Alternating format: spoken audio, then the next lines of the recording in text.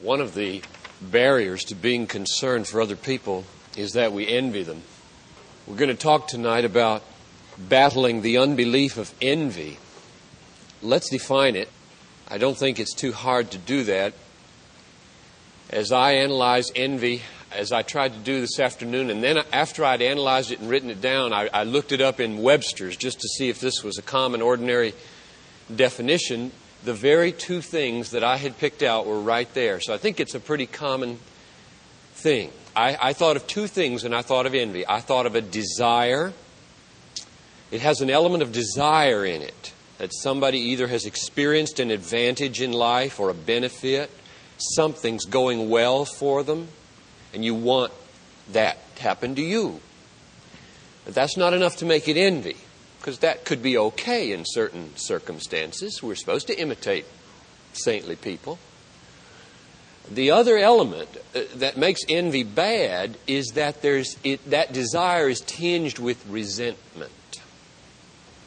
That it's going that well for them and not for me. That's what makes it envy. So, in a sentence, it's a feeling of desire that you have the benefit that someone else does, mingled with resentment that they have it and you don't.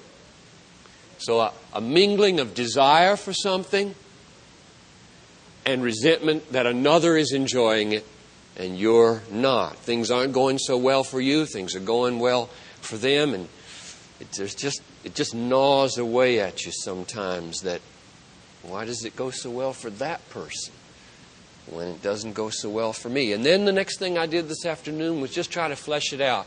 Some from my own life and just with my imagination from other people's lives and things I've read. What are some illustrations of envy? And so let me just go down the list that I wrote. See if you can find yourself somewhere in this. And maybe I'll even throw it open for you to toss out some more illustrations, lest we talk into an irrelevant void here. I thought of Mr. Dukakis and Mr. Bush, and I thought, now here's an opportunity for envy.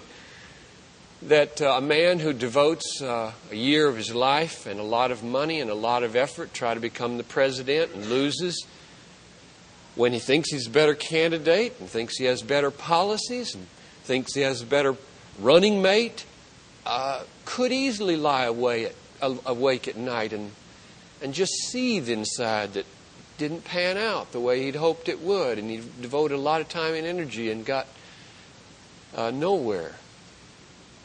He might. I don't know if that's the way he feels or not. A friend gets married. You don't get married. You've known this friend a long time, perhaps, and now that person's getting married and you're not getting married, and you could start to feel kind of resentful that it happened to him or her, and yet it hasn't happened to you. Another one, a sick child, and this other child, these other families, they always seem to be healthy. My child's always sick. My child gets sick week in and week out. My child has these extraordinary problems. And look at these other families. They're no better than I am, and their kids are always well. Another one, you're a kid and you're second string, and you're warming the bench. And this kid, he's such a smart aleck, and yet he gets to play all the time. And you sit there, and you want to play, and he gets to play. We got a lottery in Minnesota almost now. I think that's bad, and I hope you don't play it. In fact, I thought this afternoon, well, I'll tell you that in a minute. Let me tell you that. Suppose you have a friend who plays the lottery, and they're a real scoundrel, and they make $1 million.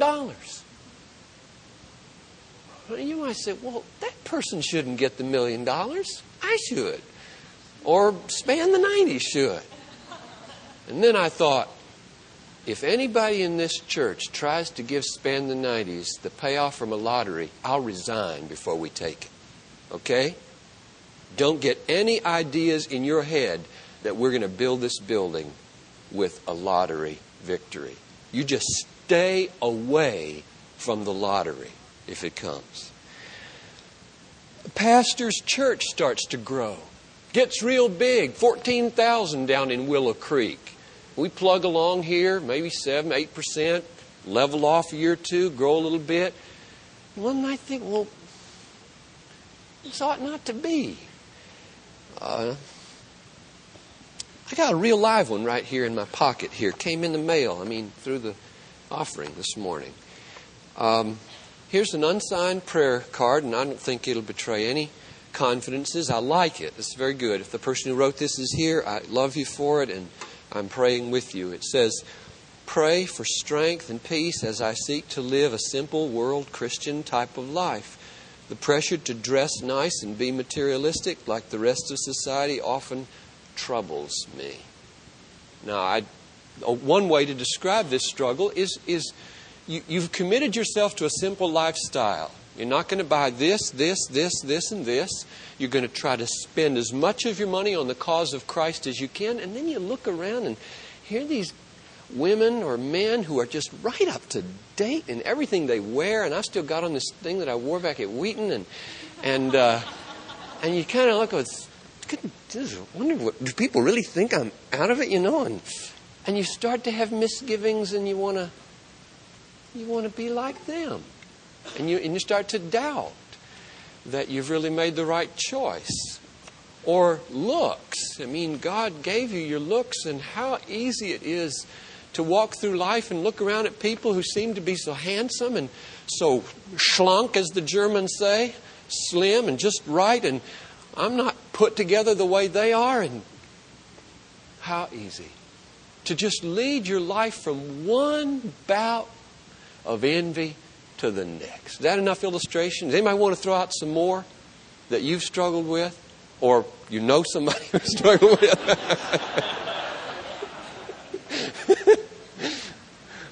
Oh, there's just so many. It's a universal threat to our joy, and I think, as I started, to our concern for other people.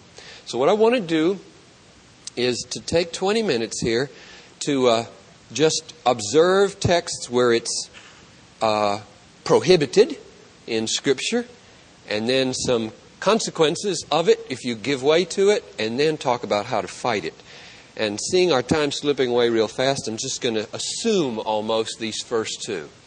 Namely, that you agree with me that the Bible says don't be envious. Can we just kind of start with that one? I've got 4 texts here. I'll just tell you what they are. Psalm 37:1, Proverbs 23:17, Galatians 5:26, 1 Peter 2:1. All of them say don't be envious. So it's not biblical to be envious. It's against the will of God for you to give in to envy. And then we could talk about warnings. It might be good to just look at one passage. I've got 3 written down. Galatians 5:21 is the one we might look at. This is the works of the flesh and the fruits of the Spirit passage. And one of the works of the flesh is envy. It says in verse 19 of Galatians 5, "Now the works of the flesh are plain: immorality, impurity, licentiousness, idolatry, sorcery, enmity, strife, jealousy," which, by the way, is, I believe, a subspecies of envy. I tried to think, should I preach a sermon on jealousy? I was thinking this last August. And as I thought, I said, jealousy is a species of envy. And what I mean by that is, jealousy is envy directed toward another person when they are getting affection that you wish you had. You're jealous of another person because affection from somebody is going to them that you thought should be going to you. Now, that can be a very healthy thing. God is jealous over love that should be coming to Him. And a husband or a wife should rightly be jealous over a bad relationship that's developing. But there is also an unhealthy jealousy. And the reason I don't focus on it is because I think everything I'm going to say about envy applies to jealousy, because it's a subcategory under envy. Anger, selfishness, dissension, party spirit, envy. There it is at the beginning of verse 21. Drunkenness, carousing, and the like. I warn you, as I warned you before, that those who do such things shall not inherit the kingdom of God. So there's the warning. It's real serious business.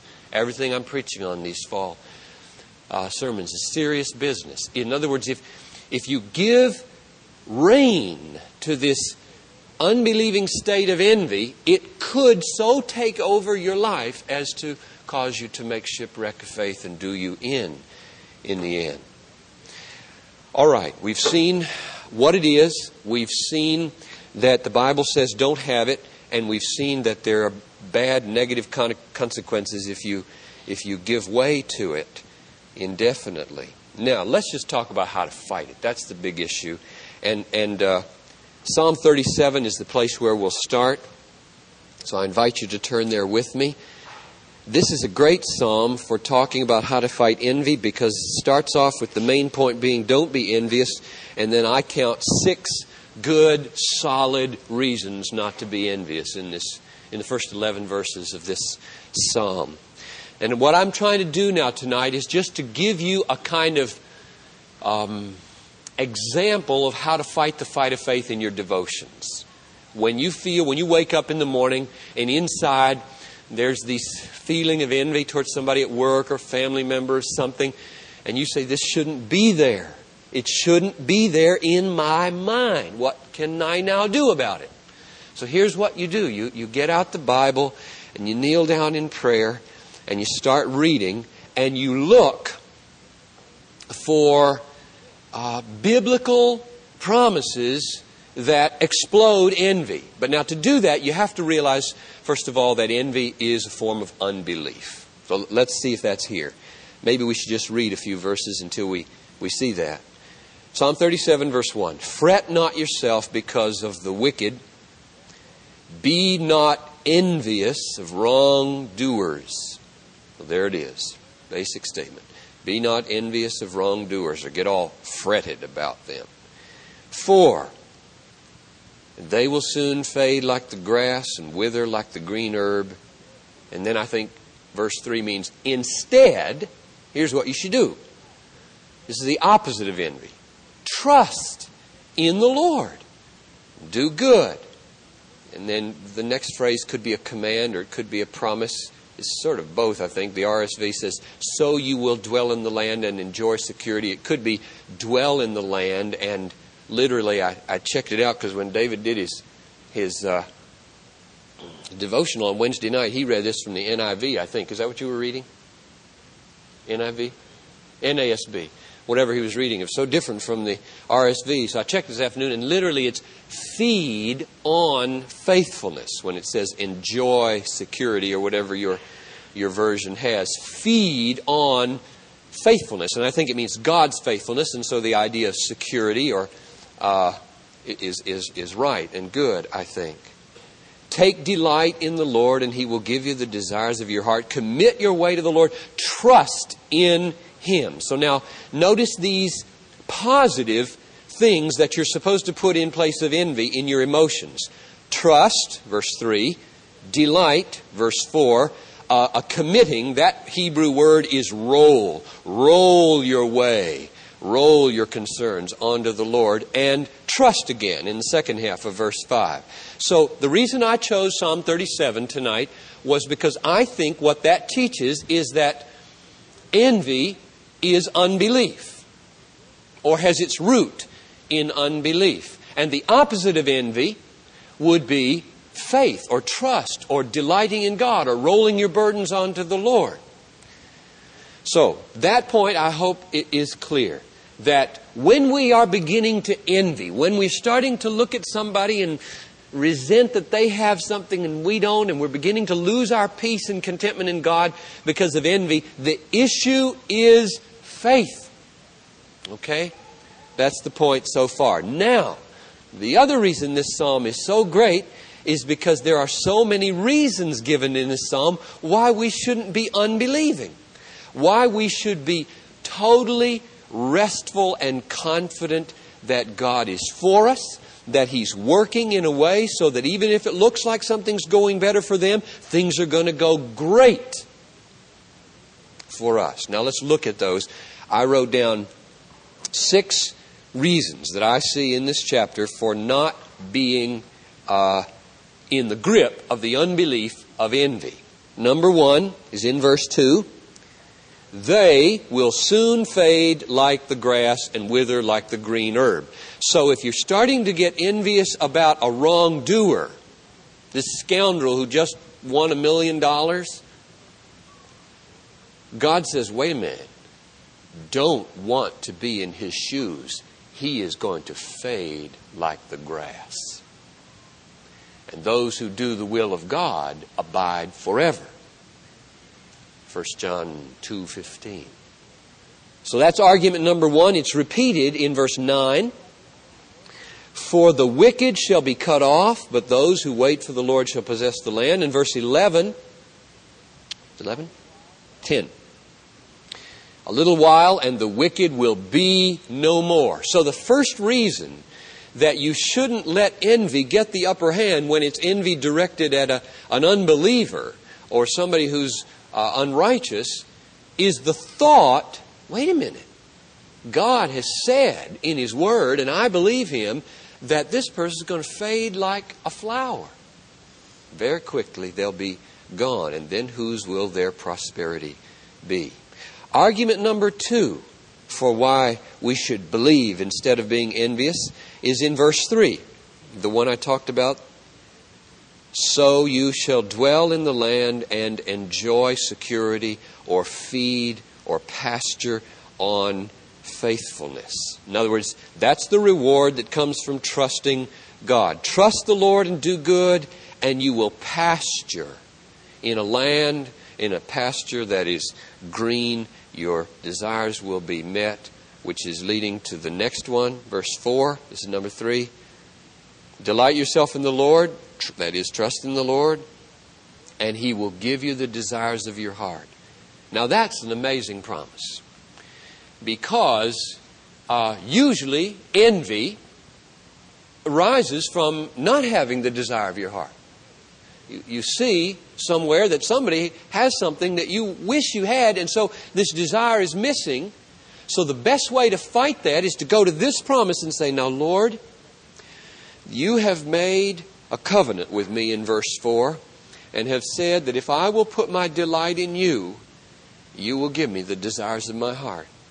And so I am now going to delight in you. Now that's a key step. Trusting in God sufficiently that you come to rest in who He is for you. Now that may have a profound effect on the kind of desires you must have in order to be content. But all the desires that you have will eventually be satisfied. Those are amazing promises. In Romans 8:32, if He did not spare His own Son, but gave Him up for us all, will He not with Him freely give you all things? Or at the end of 1 Corinthians 3, verse 20 and 21, all things are yours, whether Paul or Apollos or Cephas or life or death or things present or things to come. All are yours, and you are Christ, and Christ is God's.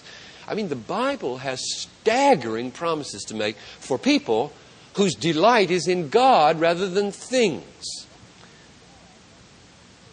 Number 4, verse 5 and 6.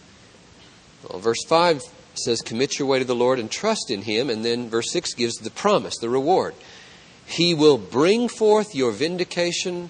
Oh, so does the second half of verse 5. I missed that one. He will act. He will bring forth your vindication as the light and your right as the noonday. I can remember several years ago, goodness, it must be 6 now, when Steve and Susan Roy were living across the street from us on Elliott Avenue over there. Steve had just resigned from InterVarsity. He did not have a position.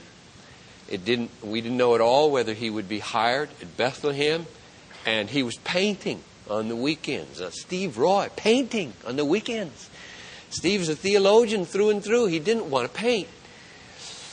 Now, he said one day as we were walking across the street and Susan was there, he said, we really need some encouragement. And I can remember standing right there on the sidewalk. I said, here's the promise for you today. Isaiah 64:4. Who has seen a God like you? who works for those who wait for Him. And they told me many times in succeeding years that they could remember that encounter on that afternoon as well. God works for those who wait for Him.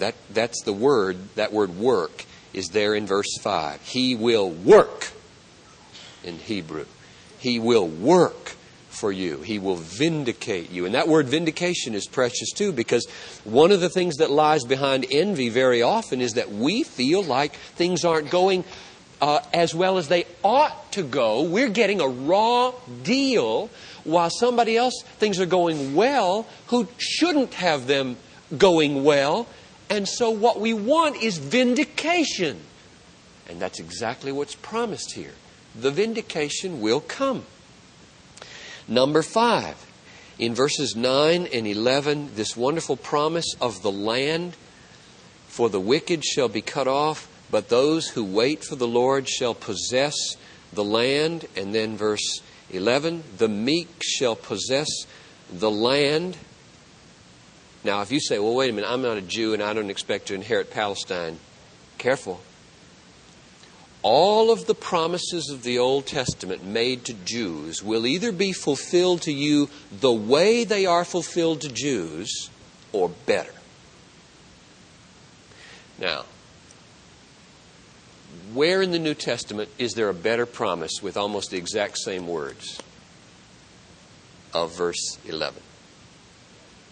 The Beatitudes, namely, blessed are the meek, for they shall inherit what? The earth. All right, I don't get Palestine. Just the earth. In fact, in Romans 4:12, I believe it is, those who are believers like Abraham are called heirs of the world. 1 Corinthians 6, you will judge angels. You will sit on thrones judging the 12 tribes of Israel to the disciples.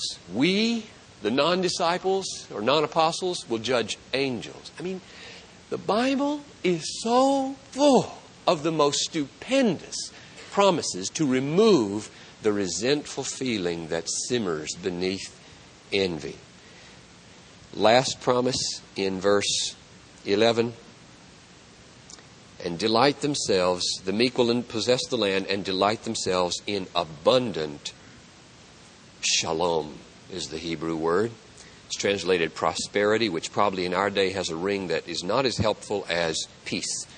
It's the whole well-being that comes to those who trust. So, here's a little example of how you fight the fight of faith or fight against unbelief in the morning if envy starts to rise up in your heart. You get a text like this where it says, don't be envious, and then you say, Lord, if I'm going to get over this envy, I'm going to have some powerful arguments for why I should be resting in you. Would you give me some? And then you just read step by step. And as you get to one, you stop and you pray, Lord, open my eyes to see the wonder of this promise and grant me by your Spirit the capacity to savor it, rest in it, believe it, walk by it, live in it, and act on it today, please. And you go to the next verse and work on it again until you find God meeting you and just lifting this ugly thing of envy off of you. Well, let's take a few more. Go to Proverbs. What I mean by a few more is a few more texts that you could use as sample warfare texts against envy. Proverbs 23:17. Here it says, this is just wonderful. We just finished reading Proverbs as a family. I recommend it highly, periodically throughout your family life, to read Proverbs together. And just pick out ones here and there, talk about with the kids, especially if you've got sons. And this book is written for men mainly. I know it frustrates the women to read Proverbs lots of times because all these sons, do this, do that.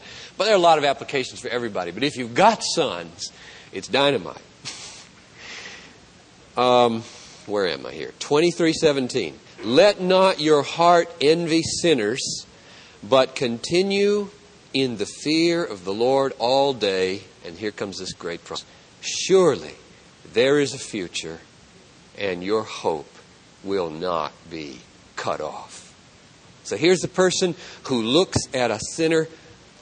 They're prospering, and they start to feel like, doesn't look like my hope is really going to prosper. I mean, I try to live for Christ and things don't go as well as that person, and they're not living for Christ.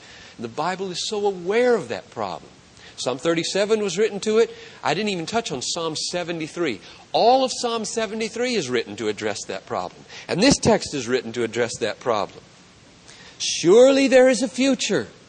Your hope will not be cut off.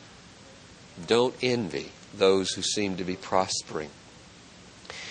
Let me take one or two others. We're going to just take 4 more minutes here. Then we're going to have a time of prayer and close with a time of worship. Sometimes stories help more than texts. Bible stories, especially true for kids probably. Stories have a way of getting in where expository literature doesn't. So here's a story that I have used often to overcome my temptations to envy. It's the story of the lad with the 5 loaves and 2 fish, especially as it's recorded in John 6.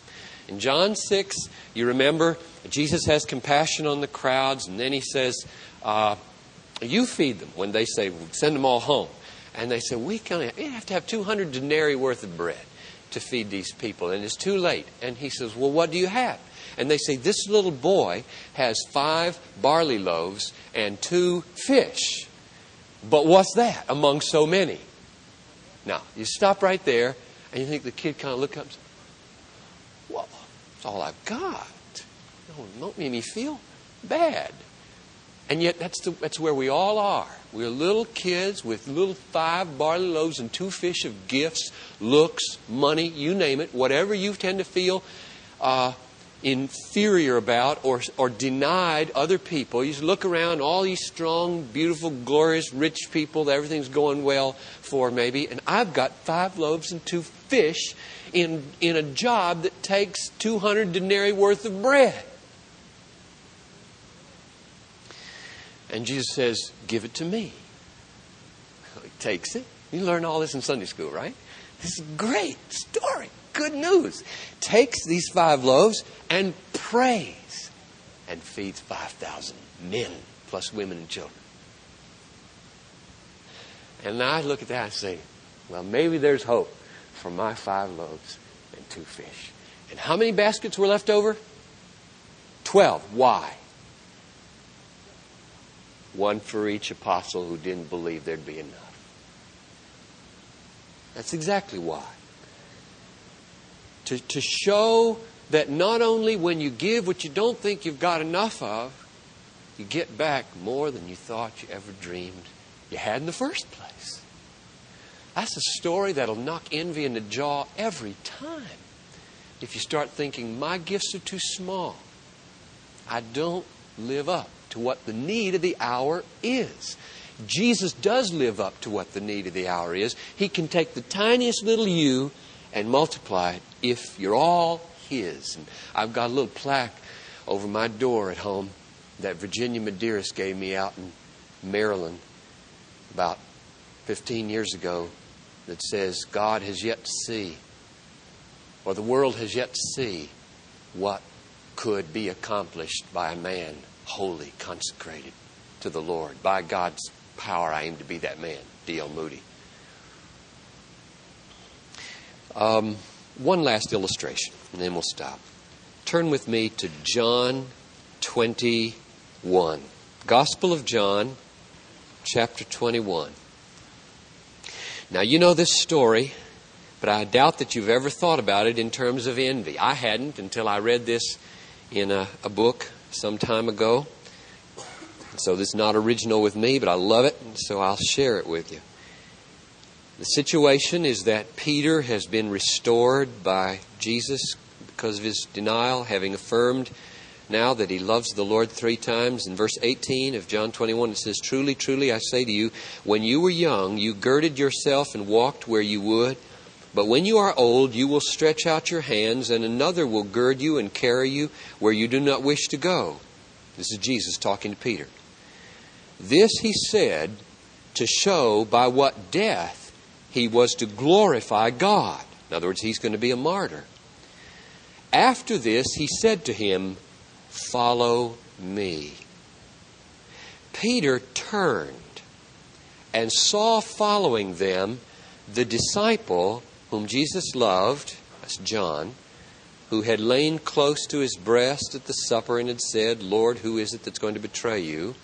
When Peter saw him, he said to Jesus, "Lord, what about this man?" Now, what's going on here? Why does he say that? So you just told me I'm going to get killed. What about John? He got to get killed too? And you can see just right beneath the surface, envy. If he doesn't, it's not fair. All right, now how does Jesus deal with this? And Jesus said to him, "If it is my will that he remain until I come, what is that to you? Follow me." What's he saying there? I think he's saying it's real dangerous to compare circumstances. It's real dangerous to compare gifts. I remember at Wheaton College in the dormitory, Mark Knoll, my RA at the time, had a little teeny piece of paper outside his door that said, "To love is to stop comparing." It's good news. That's right.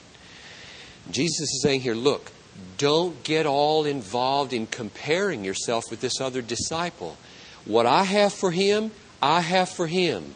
Here is what I have for you. Me. Is that enough? And that is the solution to envy.